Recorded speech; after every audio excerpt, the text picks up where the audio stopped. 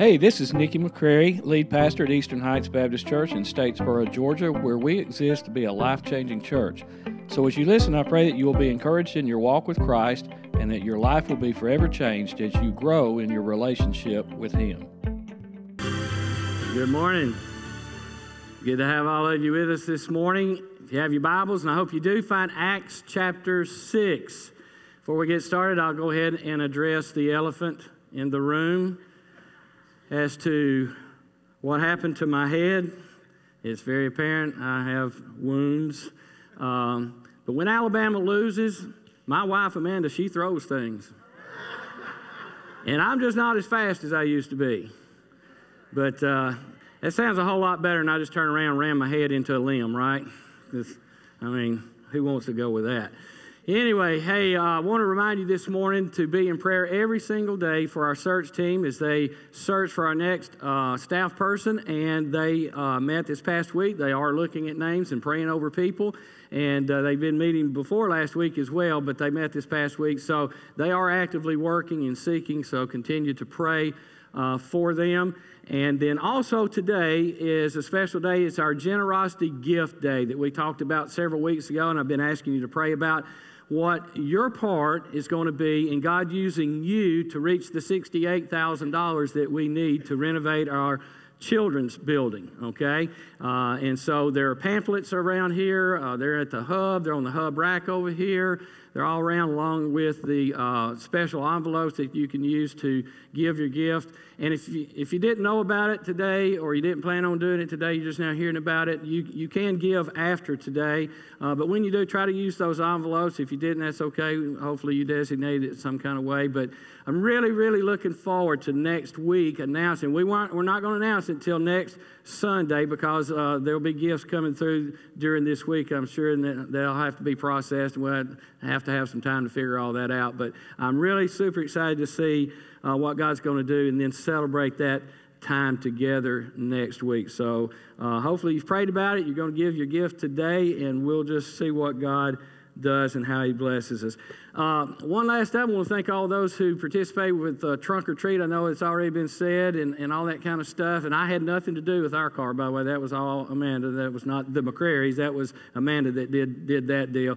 But anyway, thanks to all of you for participating and having a great time. Thanks to our children's ministry director, Ms. Kim Freeman, and all her leaders who made a wonderful event. It was a lot of fun, for not only the community and the people that came by to get candy and all that, but just being together as a church body out there. We had a lot of fun together, so we look forward to doing that again next year maybe.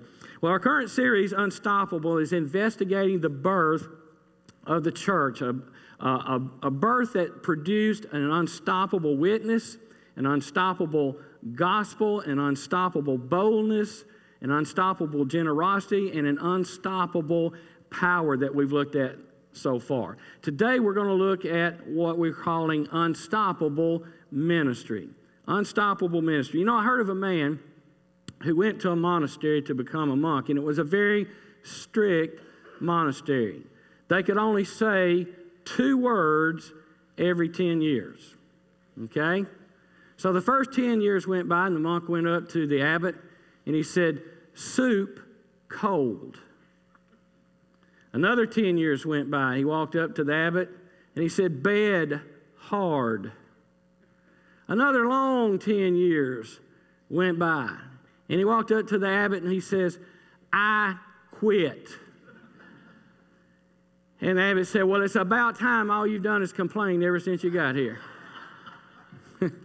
So if you've been a Christian or you've been a churchgoer for very long at all, you know that complaining Christians, that's not a new thing, right? We've always had them. We've all met Christians who feel like maybe they've even been given the gift of whining or the talent of whining, okay?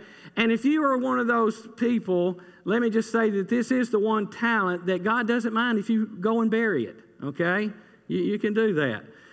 But I just want to point out here that having said all that, we know that real churches have real problems because we have to make room for sinners in our churches.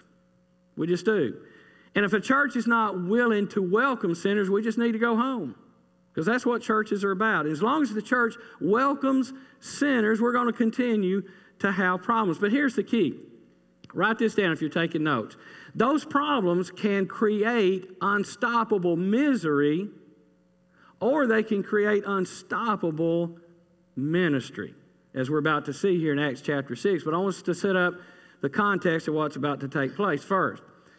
Now, the church has just been birthed, and because of that, it is experiencing rapid growth. We saw 3,000 in just one day, and then 5,000 something more just a few short weeks later, and then we're on into several chapters now, so there's no telling how many more thousands have joined the church. And so God's adversary, Satan, or the devil as we like to call him, he is doing what he's never stopped doing since that day. He is trying to stop the unstoppable ministry of the unstoppable church, right?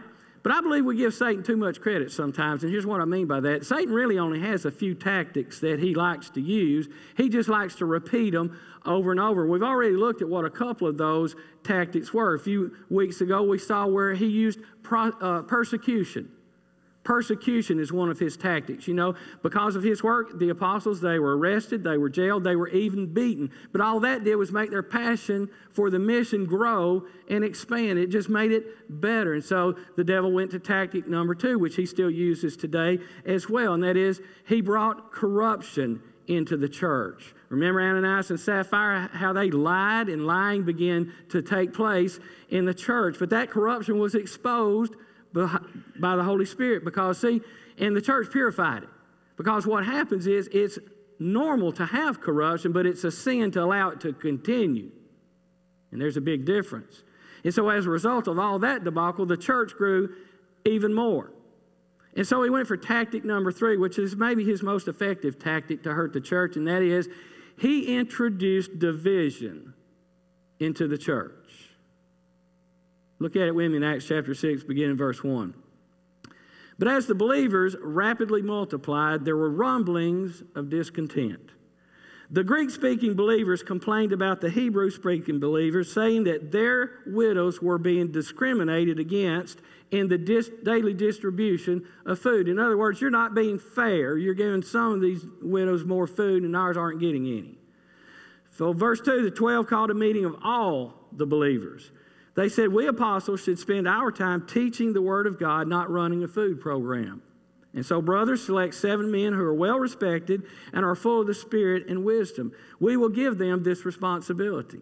Then we apostles can spend our time in prayer and teaching the Word. Verse 5. Everyone liked this idea, and they chose the following: Stephen, a man full of faith and the Holy Spirit; Philip, Prochorus, Nicanor, Timon, Parmenas, and Nicholas of Antioch, an earlier convert to the Jewish faith. These 7 were presented to the apostles, who prayed for them as they laid their hands on them.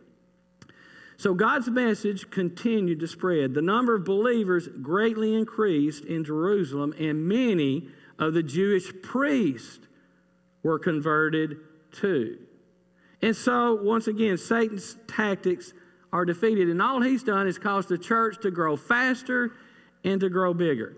But before we can talk about this unstoppable ministry that we see taking place, I think there's a couple of things that we have to address about the church that's really important that we see here in this passage. Number one, the church is a mystery. It really is. The church is a mystery. I've said all of my life, I don't know how the Baptist church even makes it exist. I mean, you look at some of the things that we do and the way we do it, I mean, no business would ever survive a week or two. But the church is a mystery, and all the things that we do. And the one common factor that has not changed in the last 2,000 years between the first church and churches today is we don't do different very well. They didn't do different very well. We don't do different very well either. Not just churches, but really anything. Anybody you go to in America, people all over the world just don't do different very well. Just watch the news for 10 minutes. Or some of these political commercials that we have to put up with right now. I'll be glad when that election's over, just to get rid of the commercials. But anyway, the world just doesn't do different well. And then God comes along and he births this church that has the intention of showing how that we can embrace diversity.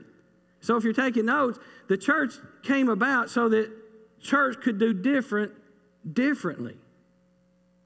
and show the world something different. See, the church was always meant to be the picture that shows how sinful mankind can be reconciled to an almighty God. And when that takes place here on this earth among people we never thought would reconcile or get together, it's a beautiful picture, right? It's a beautiful thing that happens. You ever notice how some of these programs that are out there that give the news, they'll give you an hour's worth of bad news, and then right at the very end, they give you that little thing at the very end that's a happy thing?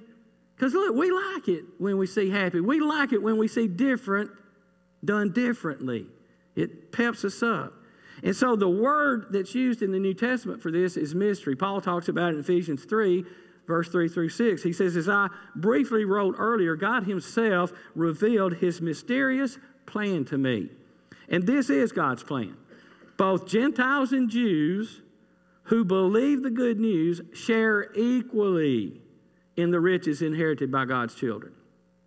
Both are part of the same body, and both enjoy the promise of blessings because they belong to Christ Jesus. And see, up to this point, that's why it's called a mystery, is because the world's never seen anything like this, where you have Jewish people and Gentile people, they're sitting in the same room, sitting at the same table, and they're liking it. They've just never seen that before. It didn't happen. And see, most churches today struggle with that, trying to show the lost world what that looks like, where people that are different can get along. And I promise you, a lost world, they will most definitely take notice when this mystery does indeed happen. They'll notice when people can do differently. But unfortunately, over the years, too many churches have leaned more toward alienation than they have reconciliation. And so we got to keep our focus. Because, you know what? It doesn't take the Spirit of God to form a clique.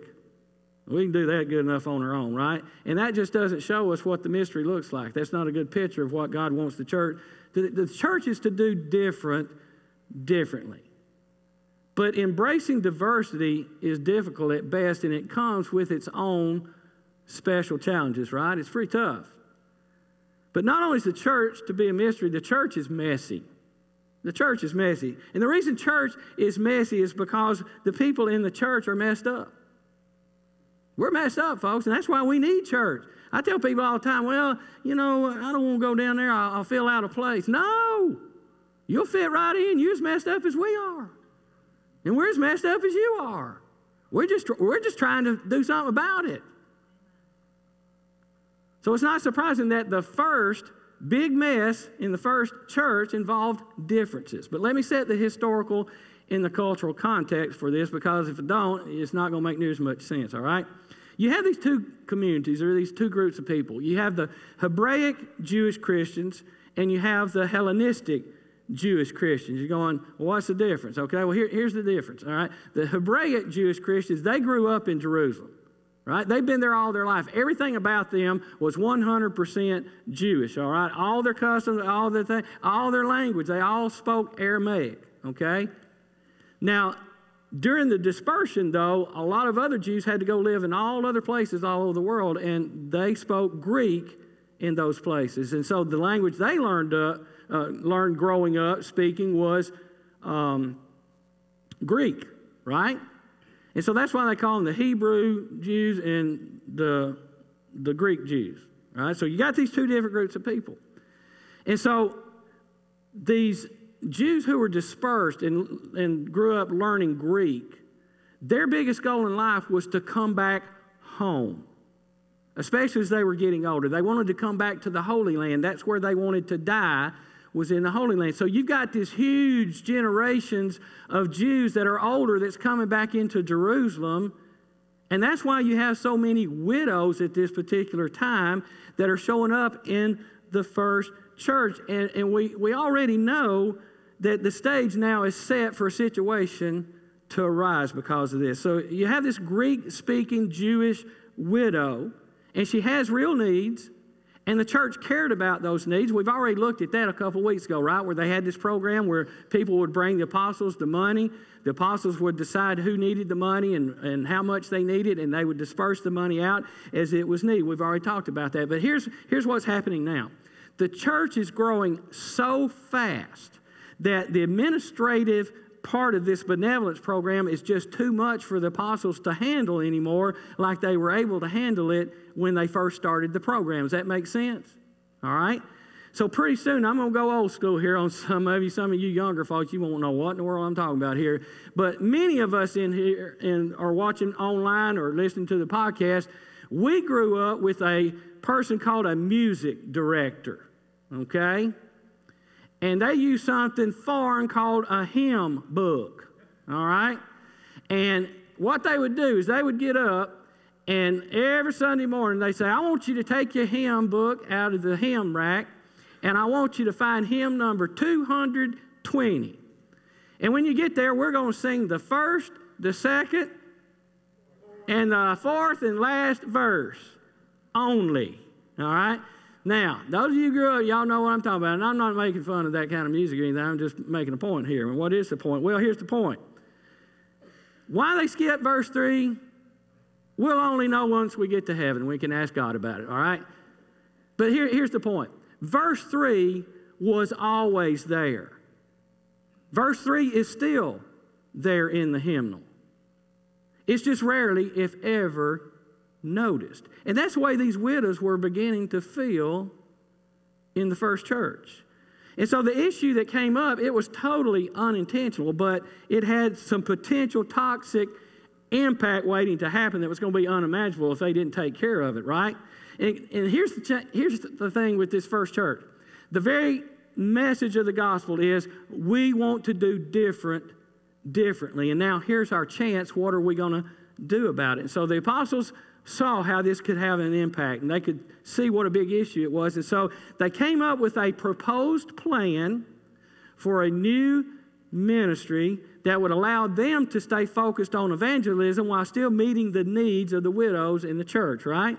And so what happens next is the biggest miracle in the entire book of Acts, right? Yeah, some of you know where I'm going. The whole church liked the idea. Now that rarely, if ever, happens, right? That had to be the Holy Spirit. But it did happen.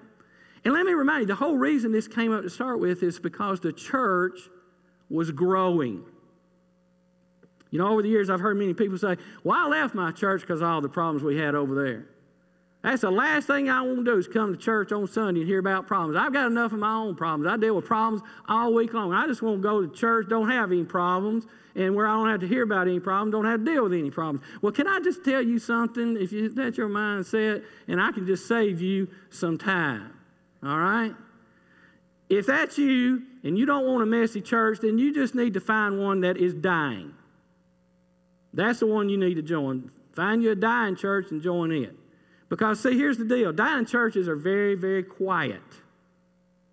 And they get older and smaller with each year that passes by. But if we're going to be a growing church and we're going to reach all races and all languages and all people with diverse cultural backgrounds that have all kinds of issues coming into the church, we're going to have to understand we're going to get messy. We're going to get messy, folks.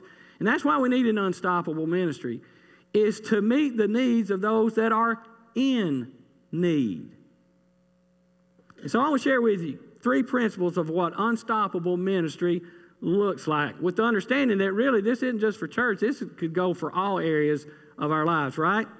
Principle number 1 is we need to think the best of one another. We really do. Because the opposite is so easy. We need to think the best of each other. The church has always had problems and messes. Because, look, people have messes and problems. We know this.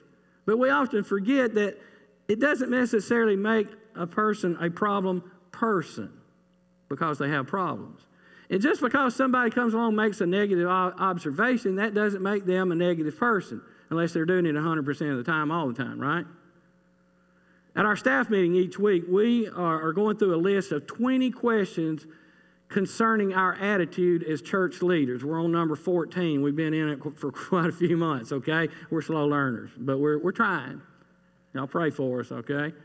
But one of those things that we've had to deal with is our attitude when it comes to constructive criticism. Most of us felt like that was an oxymoron, okay? That really most most of the time what you get is destructive criticism, right? If you get any at all. Now, we've also had to learn that there's a difference between constructive criticism and crankiness, okay? And so we've learned that as leaders, criticism does come with the territory, and we're kind of unique, and we've got some part-time folks that haven't been doing this for very long. We've got some volunteers that are doing things that's, never been in ministry, and then you got people that's been in it forever like me, and anyway. So we got all this diversity on our staff, and so we're sitting in here asking ourselves the question. So we've had some say, wow, I didn't know there was so much complaining until I got on church staff, so much criticism out there. And so we've learned that you are, as a leader, you're going to get criticism if you're doing anything at all. And so what we're learning is that some of our best criticism is going to come from the people who love us the most and want us to be the most effective and to have the most success in our ministry, so they share with us sometimes things that they think will be beneficial to us, right? And then we also recognize that there are going to be those, they just don't ever want to be happy, right? No other way to say it. And we have to learn the difference between those two, and if we're going to lead people forward and help them to make a difference for the better. And so what I want you to see here out of these leaders in Acts 6 is something very important. I just couldn't just blow by this. These leaders, they were invested in the lives of these people. They cared about what was going on, and the concern of these widows was very, very legitimate. And see, a lot of churches, they just get to thinking, if we just had stronger leaders in our church, we wouldn't have the problems we have. If we had better leaders in our church, we just wouldn't have the problems that we have. Well, I want you to notice in Acts 6, that's not the problem at all. Having good, strong leadership doesn't guarantee less mess. Acts 6, church, they had the strongest leaders the church could ever have. They had the apostles themselves, and they still had problems, folks. I think it's also important to notice that just because they were dealing with a messy situation, the people out there, they didn't think the leaders were the cause of the messy situation. They just realized that what they needed was a solution, not different leaders. And so churches are going to be messy sometimes. But here's the thing. Even when things weren't at their best, they all, leaders and members alike, they all thought the best of each other, and they came together in agreement with one another on a solution. And again, this goes beyond just church. So if you have just gotten married, or if you're about to get married, or you plan to get married sometime in the near future, I'm going to give you a bit of advice this morning. It's going to make your whole trip here worth it. You ready? When Amanda and I first got married, our first few years of marriage, we would say and do things that would hurt each other's feelings, okay? And so like when she would get all pouty and stuff, I go up to her and I say, "What's wrong?" And you know what she says. She said, "Nothing." And so I'd go on about my business like nothing was wrong, right? And you're going, "You hit your head more than once, didn't you?" Yeah, that was just pretty dumb. So guys, listen to me. Y'all listening? Guys, when we say nothing's wrong, that's what we mean. Nothing's wrong. I got this. I can handle it. I don't need a fix or a solution. I'm dealing with it. I just need some space. Nothing's wrong. Leave me alone. But when a woman, when she says nothing, that's woman speak for, I want a long, lengthy conversation with every possible solution might be out there to help us fix this problem and to fix it now. See? Well, when I finally got all that figured out, and Amanda realized that I didn't wake up that morning with the intention of being a full-on jerk. Our marriage has been pretty good for almost 40 years now. And you know what? We still mess up. And we'll do some things sometimes, might hurt each other's feelings. But you know what we do now? Is we choose to think the best of each other instead of the worst. It's a choice, folks. And so the truth is, we'll never do good ministry here at Eastern Heights with a bad attitude. Never. Principle number 2, we not only think the best of each other, we ask the best of one another. See, for a while, what the first church did to minister to the widows was good, but now good was not good enough. And so that's why any church has to stay flexible. We have to stay flexible so that we aren't just preserving something that was good in the past at the expense of what might be best in the present. And that's really hard to do. And I think we've done a pretty good job of that at Eastern Heights on most things, right? But it's really hard to do when we have memories of things in the past that really connect us to a special experience with God. Maybe it was a class you were in. You can go back 10 or 15 years. Oh, I love that class so much, and I hated it the day we had to split it up to make room for the new people that were coming in the church, and we needed a new class because we'd outgrown the room we were in. Or, you know, we get into this thing where we're thinking, you know, I love that service that we had. That service we had that was so special. Man, I connected with God so much at that. It was just so neat. Or maybe it was the kind of music that we were doing. Or maybe it was the time that we had and things were changed. And you think back, man, I just loved it back when, you know, and all that kind of thing. Or maybe it's even a program. You know, I just loved it when we had this certain program because that. And so we get to think because we experience God that way, that everybody has to experience God that way from here on out. We do. We don't mean to, but that's the way we get to thinking about it. And so it takes a lot of courage to ask, is there something now, in the present, that is better than what was good or even great in the past? It's a hard question to ask. Most churches won't ask it. And the apostles didn't get defensive about it. They didn't say, you know what, it was good enough in the past. Everybody just needs to get over it. We're going to keep doing it that way. They didn't do that. They said what was good enough in the past is not good enough now. And so they proposed an administrative solution, which, by the way, the gift of administration is one of the gifts that's given by God through the Holy Spirit to people in the church to do the work of the ministry. And so when people say, well, I don't like organized religion, what you're saying is you don't like the way God has organized His church to function and called and gifted and committed His people to lead it. That's what you're saying. But the more important question to ask than what are the best programs is what are the best and who are the best people. So I don't think it's by accident. I think it's pretty significant that all 7 of these names were Greek names. Think about it just for a minute. This majority leadership group in the first church, the Hebraic Jewish leaders, they picked the Hellenistic Jewish leaders to take over this new program. Says, well, I'm going to give you the responsibility for it. Y'all take it and run it like you think it needs to be led. And the most important question they didn't ask in selecting who would lead this new program, it wasn't their training, it wasn't their experience, it wasn't their education, it was the requirement that you have to be full of the Holy Spirit, because when somebody's full of the Holy Spirit, you know they are. Right? You don't have to ask them and they don't have to tell you. You can tell when somebody's got the Holy Spirit. An unstoppable ministry will never happen without the presence of the Holy Spirit, folks. And so just like you don't want me up here each week preaching and without the power and the help of the Holy Spirit, you don't need to be ushering or greeting or teaching a class or being a musician or being a singer or a camera operator or changing diapers over in the nursery or listening to little kids recite scriptures or listening to a teenager in small group talk about what seems to you to be an insignificant problem, but it's killing them right now. Or to even be part of the scenic engineering team that takes up the chairs and sets them up every week and takes them down. You don't want to do any of that without the power of the Holy Spirit. All ministries need to be Spirit-filled ministry, folks, from the least to the greatest.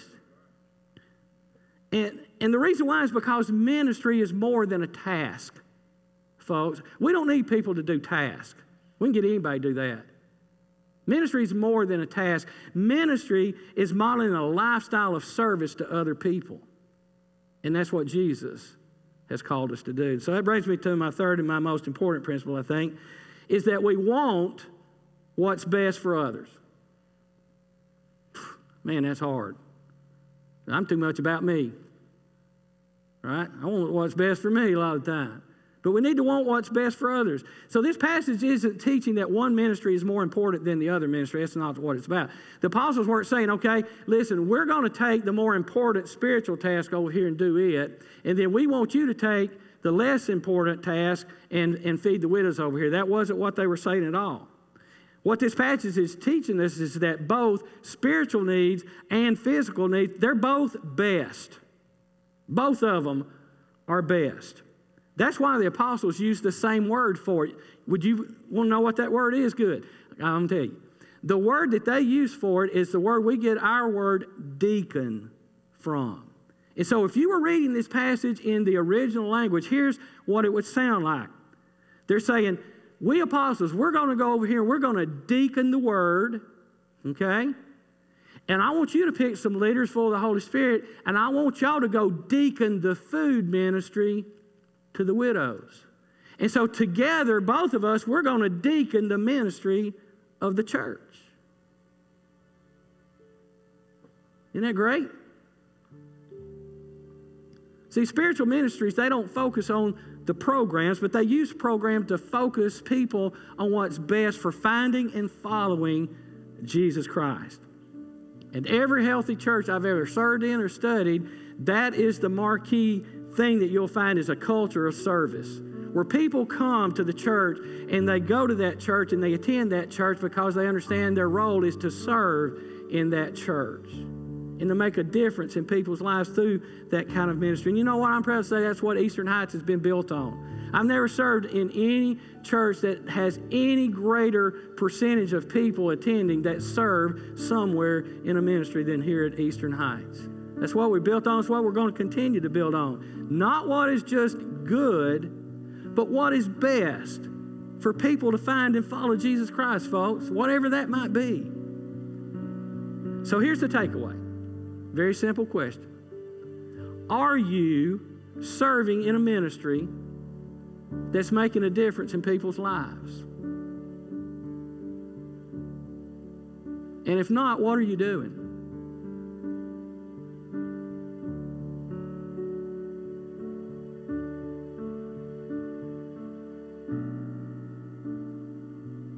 And if you want it to change, we have a 4-step strategy that we use here. And we encourage people to take the dare, to discover God's purpose in your life, to apply 4 habits that will keep you growing and wanting to serve other people and doing more than just looking at yourself, to recognize how God has spiritually gifted you and wired you up to serve other people in a way that you're going to just have a blast doing it. I'm looking over here at Miss Marcia right now, and I didn't ask her about this first, so I'm breaking one of my rules. But anyway, she helps me with this DARE ministry, and every time we start out a new session with folks, she gets to tell them, and I'm not going to say her age, how the person of her age gets to come work with all these little kids, and she loves it. And I watch her when she comes in the front door here, like this morning. And these little kids come running up to her. Their face lights up, her face lights up, and it makes me light up. I'm going, yes. That's what we need more of. And so if you want to find something to make your face light up and your life light up and have joy that goes beyond your circumstances and may not be great, you need to figure the thing out, how God's gifted you, and then explore a ministry area in our church where you can make a difference in somebody's life. Even if it's handing out bulletins or listening to a child side of Scripture, or the harder stuff, going in there and listening to what a teenager thinks about what God says about something. And there's a lot of others. But now is the time to become part of an unstoppable ministry and an unstoppable mission that God has for an unstoppable church, folks. Now is the time. Now, no matter your age, no matter how young you are, no matter how old you are, now is the time. I'm too busy. Yeah. You think it's going to get better someday? I got another bit of advice for you. It ain't. It's always going to be busy. So what about it? Let's pray. Father, unstoppable ministry is what you've called us to be a part of. And the church is definitely a mystery, and it's very messy. to get involved. And I know some of us sitting here thinking that my life is just too chaotic right now. It's too messy already. The last thing I need is to get involved in any more mess down there at the church. But I tell you what, there's nothing like seeing messy get cleaned up by Jesus and the power of the Holy Spirit. That'll change your life and light up your life and bring joy that nothing else will do. So I pray, Father, that you'll send messy workers into the messy field to do the work. God, thank you that you take messed up people and you clean us up and you use us regardless. So, Father, that's our prayer today, that we'd all be a part of the ministry that you've called us to. And we ask it in Jesus' name. And all God's people said, amen. I'll be over here to my right and to your left on your way out if you'd like to talk about a spiritual issue that you're dealing with. If you've never invited Christ into your heart and into your life, I'd be glad to talk with you about that as well. And we just are glad that you're here today. I hope that you've been encouraged. I hope that you will take what God has said today and put it into practice, because it will change your life, I promise you. Let's all stand together as we sing. We hope you were encouraged by this message today. If you would like more details on our church, please visit us at ehbcstatesboro.org.